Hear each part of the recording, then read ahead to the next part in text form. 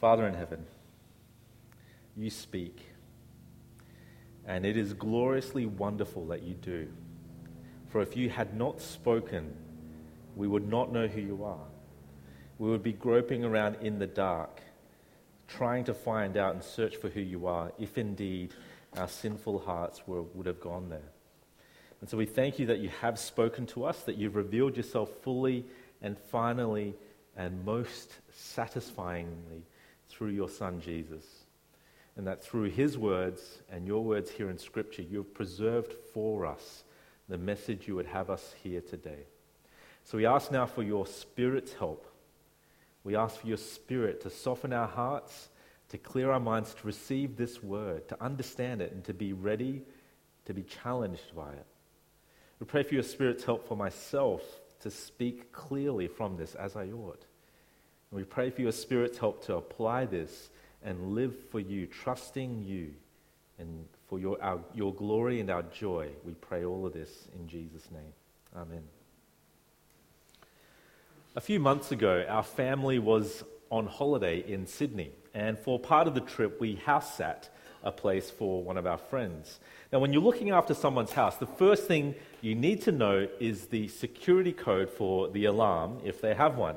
And well, this house had one, but it was a very convoluted system. You see, once I set the alarm, which was near the front door, I had 90 seconds to backtrack through the house and exit through the garage. I couldn't walk out the front door, which was just over there, because that would set off the alarm and it would go off straight away. So I had to go back through the house, close particular doors, and because they had a cat, I had to let the cat out in this area, but I couldn't let him out in the living room, because if he was in the living room, he would set off the alarm. So I had to let the cat out into this area. So, set the alarm, close this door, open this up, close this other door, open this up, close that door, go out through the garage, hit the closed garage door, and then try and get out like Indiana Jones before the garage door came down on me.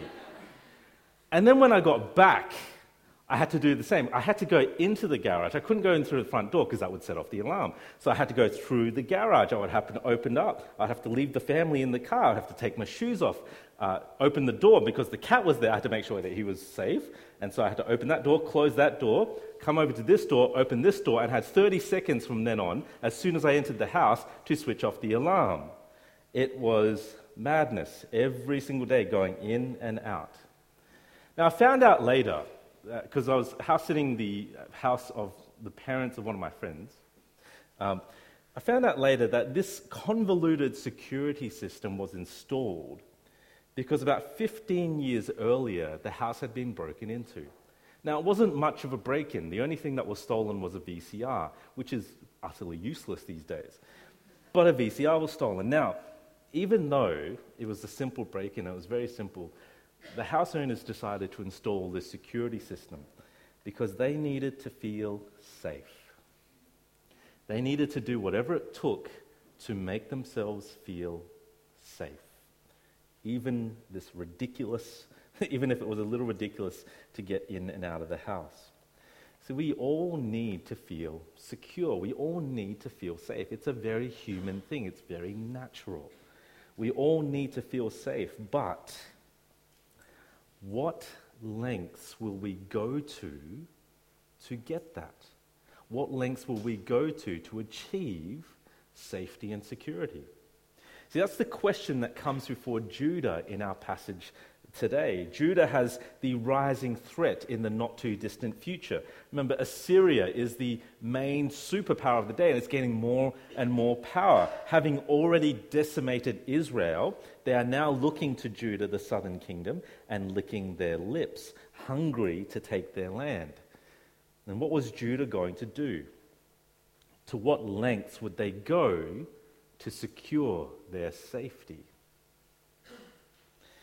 In the past 11 years in Australia, we have had 6 changes of Prime Minister. If you are seeing double, that's right. Now, if you haven't worked that out, that means that no Prime Minister since 2007 has lasted 1 3-year term as the leader. On average, we've had a change of Prime Minister every 2 years. Now, this is all the more astonishing given that the Prime Minister before 2007 led the country for almost 11 years by himself. Well, now, one of the chief causes for this recent high turnover of leaders has been the perception of poor leadership. Leaders who just couldn't communicate to the public or couldn't work well with the party that they were leading. Poor leadership is the problem, one of the problems that Judah has. Bad leadership. Chapter 28 concentrates some of its effort into explaining this problem. So if you've got your Bibles there, look at chapter 28, verse 7, and notice what these leaders are up to. We see them drunk on wine and strong drink. Now, particularly disturbing is that the prophets and priests are leading the way in this drink up. Remember, prophets and priests, their job was to mediate God to the people. They were the go-between. You wanted to talk to God, you couldn't do it by yourself. You had to go to a priest, or you had to hear the word from a prophet. But instead of giving clear vision and steady judgment, we read, they reel in vision. They stumble in giving judgment. This disgusting picture of drunkenness is on full display in chapter 28, verse 8. Read with me. Their tables are full of filthy vomit with no space left. Imagine this massive dinner table surrounded by all these drunken men vomiting left, right, and center. Wine and alcohol are good gifts from God given to gladden the hearts of men, but this is a picture of sinful excess, of gross misuse, of evil indulgence. Now, when the leaders of God's people are this messed up, what hope do they have? It's not just a drinking problem, it's also a pride problem. Chapter 28, verses 9 to 10, carry this sense that these leaders have contempt for anyone who would correct them. There's a sense in verse 9 that they're saying, who are we, children, that you would teach us? And this is kind of backed up by verse 10 as well. Verse 10, as you can see, has that kind of odd little phrase, but literally in Hebrew it looks like this. Sav letzav, sav letzav, kav lekav, kav lekav. That sounds like babble, and I think intentionally so. It's meant to sound like the babbling of babies, like when you look at a baby and you go goo goo gaga, right? The irony here is that these drunk priests and prophets are so foolish in their behavior that they end up being the childish ones, right? They're accusing people of treating them as children, but they actually are little babies. And when they're not drunk, and when they're not acting like babies, they're giving bad advice. Remember, the Assyrian crisis is looming. The superpower of the day is on the move, and Judah is in their sights. And remember, the land of Judah sits in this intersection. If you wanted to go anywhere from north to south or east to west, you had to go through Judah. Controlling Judah and that land was therefore crucial. And so with this looming crisis of Assyria wanting to take their land, what is offered to them? What hope is offered to them? First, an alliance with Egypt is reached. Now, from God's point of view, this is a covenant with death. He says in Isaiah 28:15, we have made a covenant with death, and with Sheol, the place of the dead, we have an agreement. Right? Going to Egypt, forming an alliance with them, it's like forming an alliance with death. It's like signing your death certificate. This is ridiculous. More on this in a moment. But one of the results of this alliance is false assurance. Now, Isaiah spends chapters 28 to 29 laying out a terrible vision of where this alliance will end up. And it's basically all bad news. When you get to 29:11, the people respond to this vision, this bad news, with willful blindness. There's an unwillingness to read. And for those who actually cannot read, they refuse to find someone to help them to read. They have literally turned a blind eye. All the way back in chapter 6, Isaiah saw this coming when he was told by God, keep preaching to the people. Keep on hearing, but do not understand. See, but do not perceive. And in their blindness, they carry on with false and shallow religion. Everything's going to be fine. Just keep going the way it is. Chapter 29, verse 13. Read with me. 29, verse 13. And the Lord said, because this people draw near with their mouth and honor me with their lips while their hearts are far from me, and the fear of me is a commandment taught by men. You see, there the people appear to be worshiping God in what they say. Now, if you had been listening in to what they were saying, I think most of us sitting here would be able to shout out a hearty amen to what they were saying. But see that their hearts are far from God. Their religion is all on the surface. Underneath, the real them, they are not interested in knowing God at all. Words that praise God and pray to Him mean nothing if they are not met with hearts that are actually in relationship with Him. So with a national crisis looming, Judah's leaders are missing in action, and the people are intentionally and blissfully ignorant. Their trust was in the wrong thing, and their actions were bearing that out. Their trust was in the wrong thing, and their actions were bearing it out. Just over 100 years ago, the RMS Titanic set sail on her maiden voyage from Southampton to New York. The ship was billed as practically unsinkable. For the estimated 2,200 passengers, there were only enough lifeboats for 1,000 of them. With the ship sinking and impending death for those not in a lifeboat, the ship's band was encouraged to play upbeat music to keep the remaining passengers upbeat. You can hardly blame them for that. I mean, what else could you have done? But in a moment of crisis, Judah had another option. They didn't need to just remain upbeat in their certain fate and their certain doom. They had a choice. They had an option to be saved. Instead, they chose a false solution, an alliance with Egypt. Now, as Jessica wonderfully read out for us before, this alliance with Egypt doesn't make God happy. And it's not just because they formed an alliance with a nation that God told them never to go back to. But as you can see in chapter 30, verses 1 to 2, stubborn children, declares the Lord, who carry out a plan not mine, who make an alliance but not of my spirit, that they may add sin to sin, who set out to go down to Egypt without asking for my direction. It's not that you planned, that's the issue. It's that you did it without me. You didn't even ask. And not only was it not God's plan, but it was with a nation that was spent. Verse 7, Egypt's help is worthless and empty. Therefore, I have called her Rahab, who sits still. Now, the mention here of Rahab is not a reference to Rahab the prostitute in Joshua. Rahab was a large mythical creature of great power and strength. And yet here, Rahab is pictured as sitting still, old, exhausted. Egypt was like Inuka, Singapore's first polar bear, but in his final days. Looking tired and haggard, arthritis hindering his hind legs, dental problems left, right, and center, and general old age-related issues. Much more humane to put him down than to let him live on and die of old age. Egypt was a spent power, and an alliance with them made no sense. Assyria, they were the young male lion on the prowl, and you form an alliance with this old beast?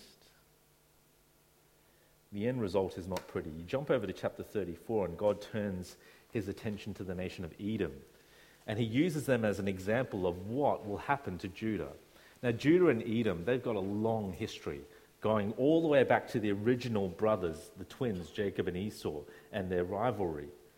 God now pictures Edom turning into a barren wilderness, and their destruction is what God will bring Judah into as well. So chapter 34, verse 9, Edom becomes a desert. their land is turned into pitch and sulfur, a burning wasteland. Chapter 34, verse 11. Wild animals like the hawk, the owl, the raven, and the porcupine now possess the land. This is truly a wild wilderness. Chapter 34, verse 13. Thorns and thistles grow uncontrollably. They're pictured as becoming a fortress of weeds. See, trusting Egypt is foolish for so many reasons. And the biggest foolish reason is that trusting them means not trusting God. And not trusting God brings the curse of being brought into a desert wasteland. Now, if Judah were tempted to trust themselves in their political maneuvering and their alliance with Egypt, and if it was all foolish in God's sight, then the wise choice to make, the choice that leads to life, is the choice to trust God as their king. The opening verses of chapter 32 talk about God sending a righteous king to rule in justice. The end of chapter 33, Isaiah makes it explicit that Yahweh is the one who is their king. He is the one that they are to trust. And then in chapter 30, verse 15, have a look at chapter 30, verse 15. See how he will save them. For thus said the Lord God, the Holy One of Israel, in returning and rest you shall be saved. In quietness and in trust shall be your strength. Returning and rest, quietness and trust. It is faith, and faith alone that will save them. Faith is pictured here in contrast to the fear-driven, worry-based, frantic searching for an alliance. Faith is pictured as rest. Quietness. There's a story told of a missionary who was in Africa who was having trouble translating the word faith in the Gospel of John for this tribe. He just couldn't find the right word in their language for it. So one day a native comes from another community with a message of huge importance. And so this native has run the whole day and is completely exhausted. This native gets to the village, blurts out the message, and then throws himself in a heap into a nearby hammock. He lets out this big sigh of relief and utters a word the missionary has never heard before. Now the missionary quickly asks, "Tell me, what word did you just say?" The native repeats the word again and he says, "Master, it means, I'm resting all my weight here." It was the perfect word to describe what faith is. And that's exactly what Isaiah is saying here too. Resting all my weight. You have fears, you have worries, you have worries that are weighing you down. Rest all of that weight and yourself in God. Faith means quietly trusting Him. And if you do that, He will be your strength. Faith also means waiting for God, that we heard in chapter 30. But when Judah took the initiative to make their alliance, it was bad. So in 33 verse 2, Isaiah and the faithful remnant voiced their faith. O Lord, be gracious to us. We wait for you. Be our arm every morning, our salvation in the time of trouble. Faith means waiting for God to take the initiative to save. And when you quietly trust Him and wait for Him, He will save. Now the result of this faith, this result of this good choice, this true solution, is that the wilderness becomes a garden. Long story short, the wilderness that Edom is going to be destroyed and turned into, that Judah will be led into because of their alliance, because of their faithlessness, gets transformed. And it becomes a fruitful field. And it blossoms with flowers. I had to Google what a crocus was. It's a flower. I had no idea. I'm a guy. Right? And we have these wonderful words right at the end. Chapter 35, verse 10. Turn with me to 35, verse 10.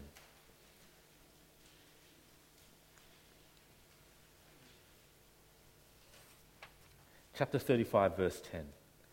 And the ransomed of the Lord shall return and come to Zion with singing. Everlasting joy shall be upon their heads, and they shall obtain gladness and joy, and sorrow and sighing shall flee away. Trust yourself, and it will be misery and destruction. Trust God, and it will be joy and blossoms. Trust yourself, you'll be a fool who dies. Trust God, and you'll be wise and live. Now, when you put the choice like that, well, it seems pretty obvious which one you would choose, right?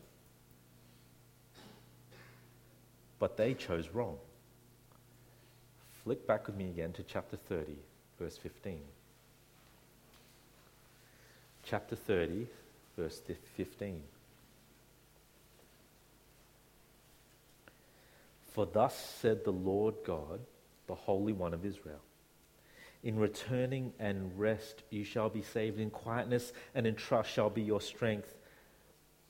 But you were unwilling, and you said, no, we will flee upon horses. Therefore you shall flee away. And we will ride upon swift steeds. Therefore your pursuers shall be swift. With an obvious choice, they chose wrong. They were unwilling. Their hearts already hardened. God's commission to Isaiah in chapter 6, preach to dull their ears and blind their eyes, is terribly playing itself out. But even within our chapters today, there is a hint that this message of destruction and hope, an offer of hope, it wasn't just for the Jews of Isaiah's day. It was actually for a future generation. See, the Jews in Isaiah's day, they had hardened their hearts already. For them, the game was over. But for a future generation, this message was preserved. You see it in chapter 30, verse 8. Chapter 30, verse 8. Now go, write it before them on a tablet, and inscribe it in a book, that they may be for a time to come as a witness forever. You see, this same message was preserved for a future generation, and it will continue to challenge them. The choice that lay before Isaiah and his people was a choice that lay before them as well. Empires come and go. In Isaiah's day, it was Assyria. Shortly after, it would be Babylon. And then after that, it would be Persia, and then the Greeks, and then the Romans, and so on and so on and so on. And in each generation, God's people are faced with this choice. Who will you trust? In the face of crisis, in the face of nations and societies that will seek to oppress you, who will you trust? See, in the light of all of that, our New Testament reading is fascinating to explore. Jessica read out for us Luke chapter 7. Let's recap the story again very briefly. In the Gospel of Luke, already at the very beginning, John the Baptist saw Jesus. He baptized him in the River Jordan. And when he did that, he saw the heavens open, the Spirit descend upon Jesus, land on him like a dove, and he and everyone else around them heard the voice say, "You are my Son. This is my Son with whom I am well pleased." So John is like, wow, the Messiah has come. Carry on a few months later, though, John finds himself in prison. He's beginning to doubt. Was Jesus really the Messiah King we were waiting for?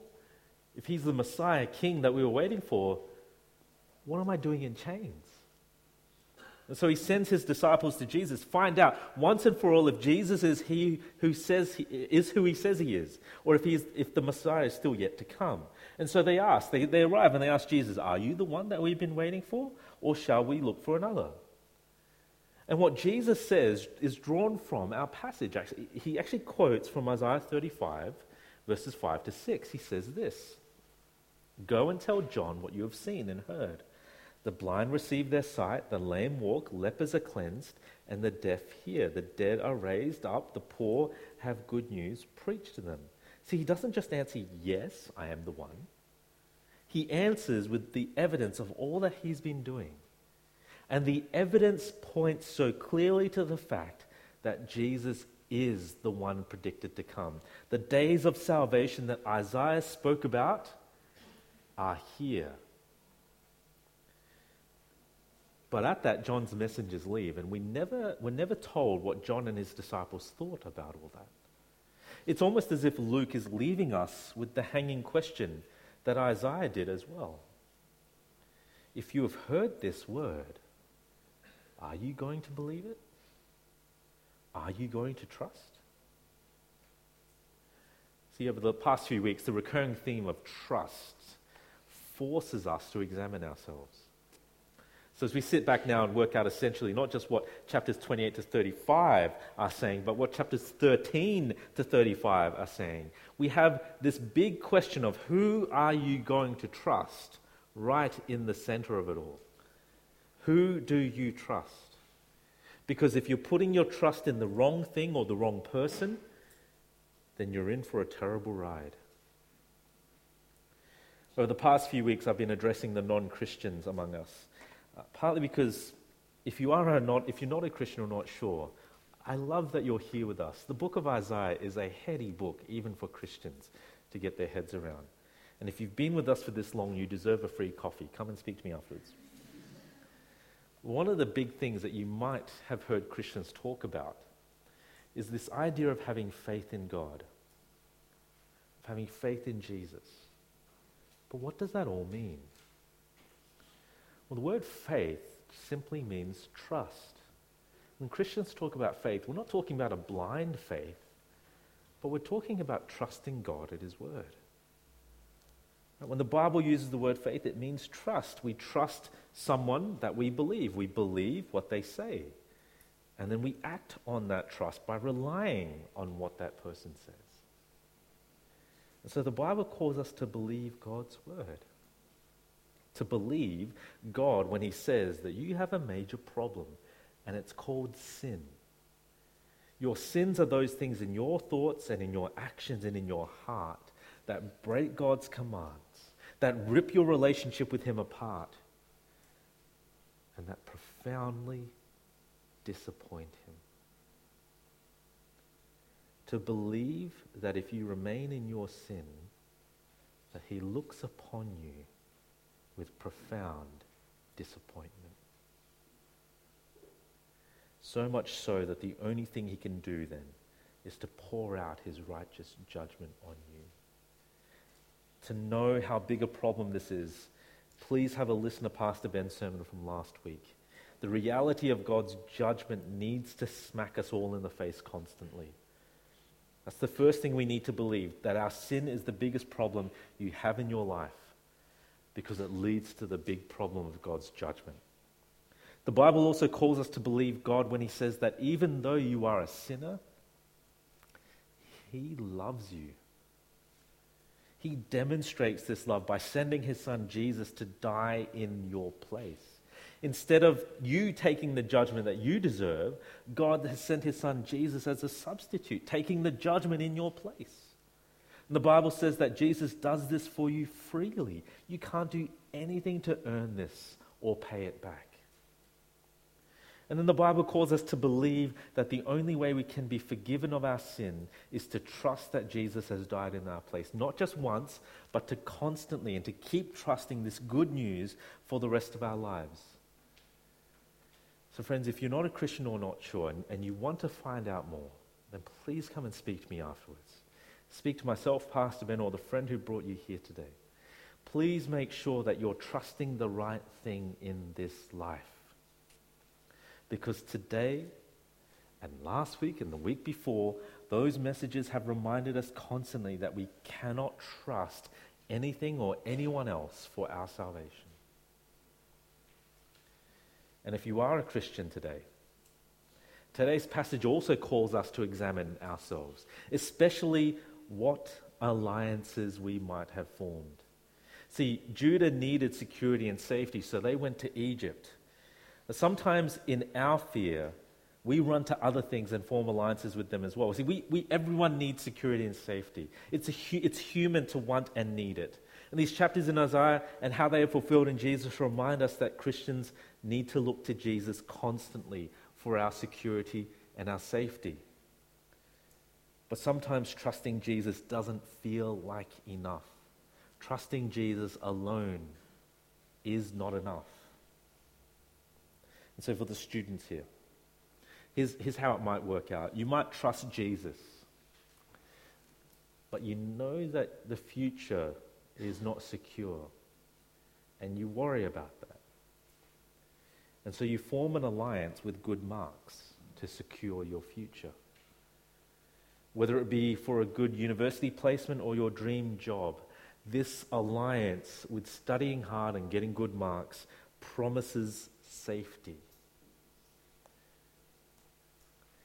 Would you instead trust God, resting in his promises that he has your ultimate future secure in him? That no matter what happens between now and seeing Jesus, that endpoint is secure, and that endpoint is of greater importance. Would you trust that? Now, that does not mean no more studying and slacking off. You remain faithful in your studies, but you also remain faithful in reading the Bible diligently. You remain faithful in attending Bible study. You remain faithful in encouraging other Christians around you. Why is it that exam times are the times when I see attendance in across fellowship groups dip? What are we afraid of? What alliances have we made in order to secure our future? If you're a worker here, this is how it might work out. You might trust Jesus, but again, there are still worries about the future as well. Can you afford a house? Can your career grow? Will you be able to maintain your job status and performance? And so you form an alliance with work. And you promise to work harder and for longer hours because that's the way you can feel safe about paying off the mortgage or keeping up your job performance. What will it look like for you to trust Jesus and to turn away from this and turn to trust Jesus instead? As a parent here, today's Father's Day as well, I'm reminded of the multiple fears that I have for my children growing up. You know, one day, a number of you are going to get married and have kids of your own. And it will strike you at some point when you're changing a dirty nappy that this person's no longer going to need a nappy. And they're going to grow up and they're going to be independent. And you're going to have to wade them through that. My oldest son, Jaden, is 6. I'm so not looking forward to him being a teenager. Right?